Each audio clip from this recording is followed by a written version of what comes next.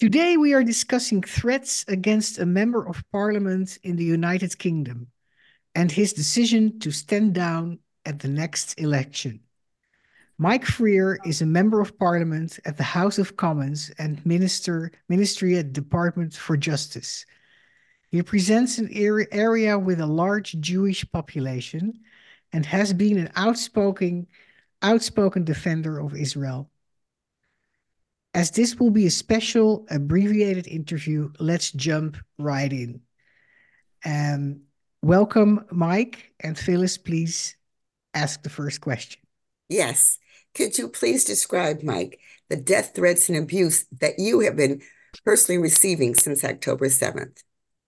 Well, it's difficult. Since October 7th, um, I can't say there's been a specific death threat since October 7th. If you like, the threats of violence stretch back to 2011, and then more recently in 2021. What happened most recently was the arson attack on my office in Finchley.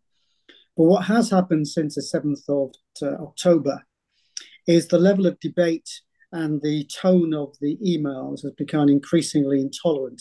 There is no nuance to the issues, and there's no ability to have a rational discussion. It is incredibly polarized, incredibly black and white. And what we've seen is that we've seen colleagues, so certainly even last night, one of my colleagues had a crowd of 70 people demonstrating outside his home. And they were loud and very, very intimidating outside his home all over the Gaza issue and Palestine. And we've seen that up and down the country. Certainly for me, it is simply the inbox. And that has become difficult to have any nuanced conversation about the future of the two-state solution or Israel's ability to defend itself. So that is what's changed, that level of, if you like, vociferous intolerance in the inbox. And some colleagues having quite intimidating demonstrations outside their offices and outside their homes. So there is a pressure on you and your colleagues um, about your opinion and point of view about Gaza and Israel. Yeah, yeah. Um, so could you tell us more about your decision to step down? Okay. Can I just before I do that, just reassure people that MPs are rather stubborn in that the more we people try and shout us down or try to intimidate us into silence, the more we tend to dig our heels in. So it tends to be counterproductive. In terms of MPs won't be silenced. But the decision to step down, I mean, after the guy called Ali Habibi Ali um, he's the guy that killed David Amos in a rather frenzied knife attack. After the arrest, it turns out that he'd come to Finchley before that to do several recces, and then came on the 17th of September 21 when I was scheduled to have what we call advice surgery, where we see residents. But by pure fluke, I changed my plans and I was in Westminster rather than Finchley. But he'd come with the intention to hurt me. After that, there'd been a considerable increase in security at my home and office. And my husband, Angelo, had become increasingly anxious about my safety. But we'd kind of agreed. And then obviously I went on to, calm things down. But after the arson attack on Christmas Eve, and we're still not quite clear what the exact motives are because the two people have been arrested, they're in prison awaiting trial, but they've not said anything. So we don't know what their motives are yet. But after the arson attack, Angela said to me, "That's it, you're done." I said, "I'm not prepared to keep worrying about you, seeing you in some events with a stab vest, not, wondering whether you're going to be able to, you're safe walking home from the tube." And normally these things calm down, you have more rational conversations, but unfortunately, after the arson attack, I'm afraid there was no talking him around. And so, rather reluctantly, I took the decision to step down at the next general election. So it's because of the personal risk, risking your life, basically. That Yeah. you and your husband or partner decided not to be running in the next elections. Yeah. I mean, members of parliament to a degree sign up for a risk. I'm not sure we sign up to the exact risks that we're now facing, but our partners, husbands, wives, wider family don't sign up for it. And certainly the level of anxiety that I've seen Angela have to cope with, it does weigh heavily. I mean, after I made the decision, there was a knife attack in Golders Green. And Angela very quickly said, see, it only takes one. And that's very much the argument. The organised groups are slightly easier to deal with because they tend to be monitored by the police and the security services, particularly the more dangerous ones. But it's the random individuals that we have to worry about, whether they've got mental health issues or Ali Habibi Ali, the knifeman, he was radicalized in his bedroom. They're the hard ones to spot because, of course, they're not necessarily part of groups. They're not visible. They're being radicalized online, and that's much more difficult to spot. However sophisticated the algorithms are, spotting what people are searching for, sometimes people get radicalized under the radar, and they're the dangerous ones. These perpetrators, these terrorists are often called lone wolves. Yes. Yeah. And they can get radicalized, as you said, online. Sometimes also by some scout or coach from an existing radical Islamic group. But it's hard to find out beforehand. Yes. Yes. And it isn't the British Parliament protecting you? Yes. But certain roles in government have 24-hour, police security. They have armored vehicles like the Prime Minister. But normal members of Parliament, we have significant security depend on our risk assessment. So after the Ali Habibi Ali attack or threatened attack, my home was basically turned into a fortress. My office has had significant security measures installed, and you take sensible precautions when you're doing an event that is where people know in advance. If I'm what we call a supermarket surgery, we stand in the door of our supermarkets and let people just come and talk to us. They tend to get advertised in advance. Or where we do an advice fair, where you invite 300, 500 local residents to come in and talk to organisations. Again, that's those known events. I wear a stamp vest. But unless you're going to give a member of Parliament a government car 24 hours a day and close protection 24 hours a day, we have to lead normal lives when we go to the supermarket or when we walk to the tube. Or, last night I went to the cinema. I don't expect to have 24-hour security when I'm just doing normal domestic life. So Parliament is taking steps to provide security, but there's no such thing as 100% security unless you are, the Foreign Secretary, the Prime Minister. So we have to take sensible measures, but we're not prisoners. Let's, in our time, give us your perspective on this rise of anti-Semitism in the UK. Well, of course, as we all know, it is the oldest hatred, so it's never fully gone away. It morphs, and certainly it had historically morphed most recently into anti-Israel sentiment because people realised being anti-Semitic was not acceptable. Then, of course, came along Jeremy Corbyn, the leader of the Labour Party, who, if you like, took out the cork and allowed anti-Semitism to become almost normalised in parts of society, and that made it respectable. And what we've seen since is that people will use the conflict in the Middle East, particularly anytime Israel takes measures to defend itself, as a way of using barely disguised, thinly disguised attacks on Israel's right to defend itself as an attack on the Jewish community. And so in my view, there are three major things that we need to change. One is social media. And gently, part of the issue goes back to America. So we've had problems in Golders Green before, where we had hate marches, and various blogs were inciting people to march on Golders Green to, if you like, free the area of Jewish influence.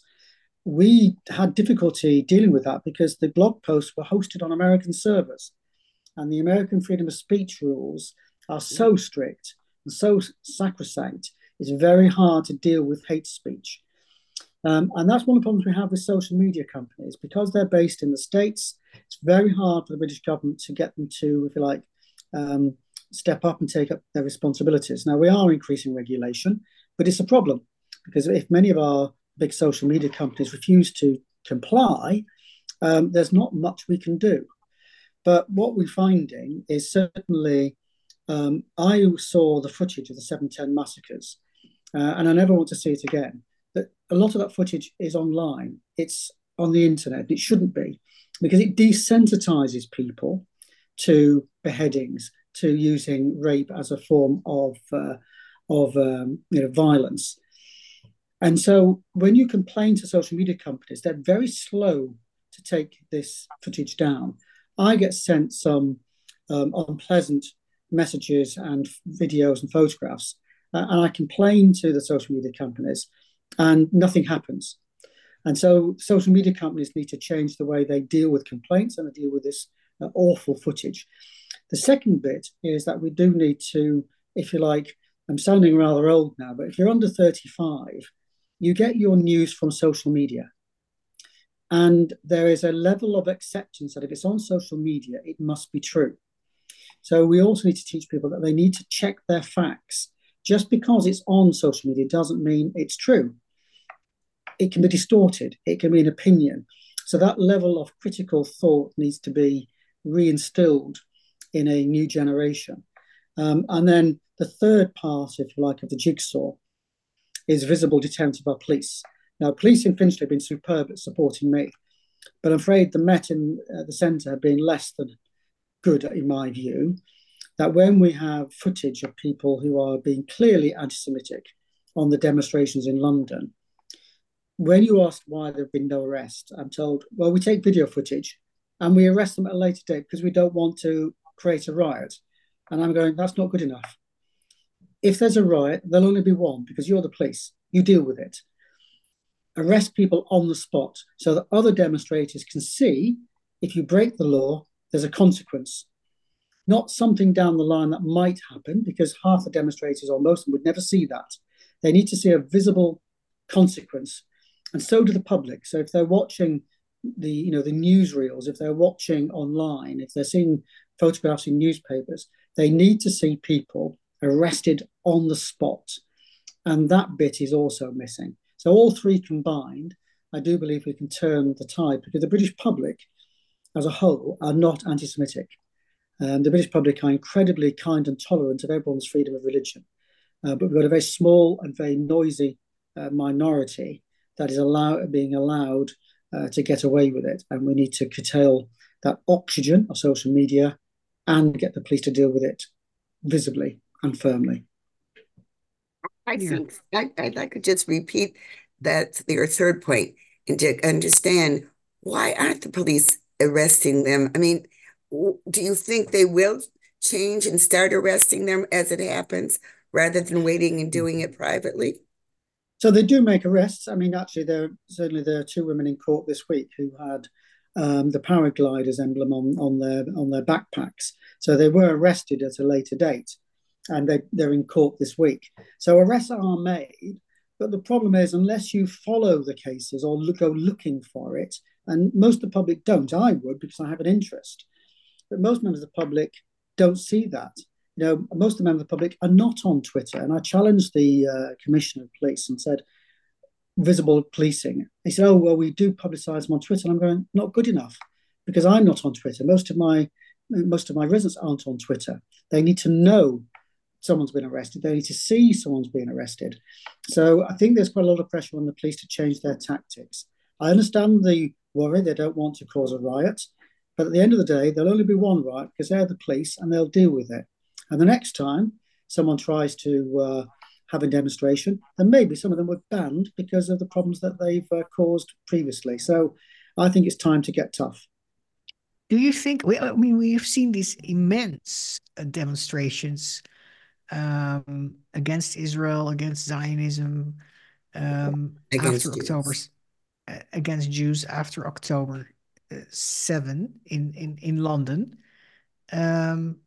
Do you think the police would be capable to stop that if that would turn into a Yeah. riot? Yeah, because most people wouldn't riot. And actually, the demonstrations are never as big as the media report. I mean, I see them outside my office in Parliament all the time, and the organisers always exaggerate the numbers there. I mean, they have been quite large and very noisy. If someone was being arrested on the spot and a few people tried to kick off and cause a riot, I'm pretty sure that most of the demonstrators would melt away and only a few would seek to cause a riot. But, London is heavily policed during these demonstrations, and the police, I'm sure, will be able to handle it. But they need to. It wouldn't be tolerated in France or Germany. In some ways, we have what's called, policing by consent. And sometimes that is a little bit too consensual. And sometimes our police need to kind of wade in a little bit faster and a little bit firmer. Do you have suggestions for how the British government might de-escalate the current anti-Semitism? Well, some of that, we're putting quite a lot of money into a variety of measures. One is we are bringing forward legislation to regulate the social media companies. On top of that, we're spending quite a lot of money on boosting teaching in schools so that we are able to address some of the root causes. Also, our universities are being put under a significant, but they are independent of governments, but they're under a great deal of pressure to protect Jewish students, but also to stamp out the ability of some student groups to intimidate Jewish groups, or just generally intimidate students, full stop. And then alongside that, we've had a couple of worrying incidents where our employment tribunal, our employment courts, have found someone has been dismissed for being anti-Zionist. And it was found that that was a protected characteristic, as we call it, under the Equality Act. Therefore, they couldn't be dismissed for being anti-Zionist. So we are looking at a variety of routes of tightening up the law so that there are consequences to being anti-Semitic, much more severe consequences. And we're going to the root cause in our schools and universities so that we can start teaching, actually check your facts. This is what anti-Semitism is. This is why it's wrong. And this is why a lot of the underlying, if you like, a lot of the propaganda is false. And so there's a lot of work going on, but it will be generational. This is not going to be a quick fix. Mm-hmm. Thank you. With our 1 or 2 minutes remaining, is there anything you would like to say that we haven't covered before we thank you so much for this interview? Well, there's two things. One is obviously lobby your American politicians. The freedom of speech rules are very important, but they can be used as a somewhere to hide, where they allow people to spread lies and anti-Semitism, and that needs to be looked at. How do we get the balance right? And also, I would say broadly, as I've said here in the UK, the UK is still a warm and welcoming country. It is tolerant. We've got a small and vocal minority, and I don't often that gets skewed in overseas media and reporting what's going on in the UK. So I'd say to your viewers and listeners that please don't believe the BBC. This is not the UK. The UK is still warm and welcoming and tolerant. I think that's very important as someone who does occasionally watch the BBC. I will definitely keep that in mind. We thank you so much for this interview. We really do. We thank our listeners. If people want to know more about my co-host Evelyn Marcus and myself, Phyllis Simler Miller, you can go to Never Again Is Now podcast on YouTube, Spotify, and Apple Podcasts to learn more. And as we end every episode, we say, please speak up against anti-Semitism and all hate.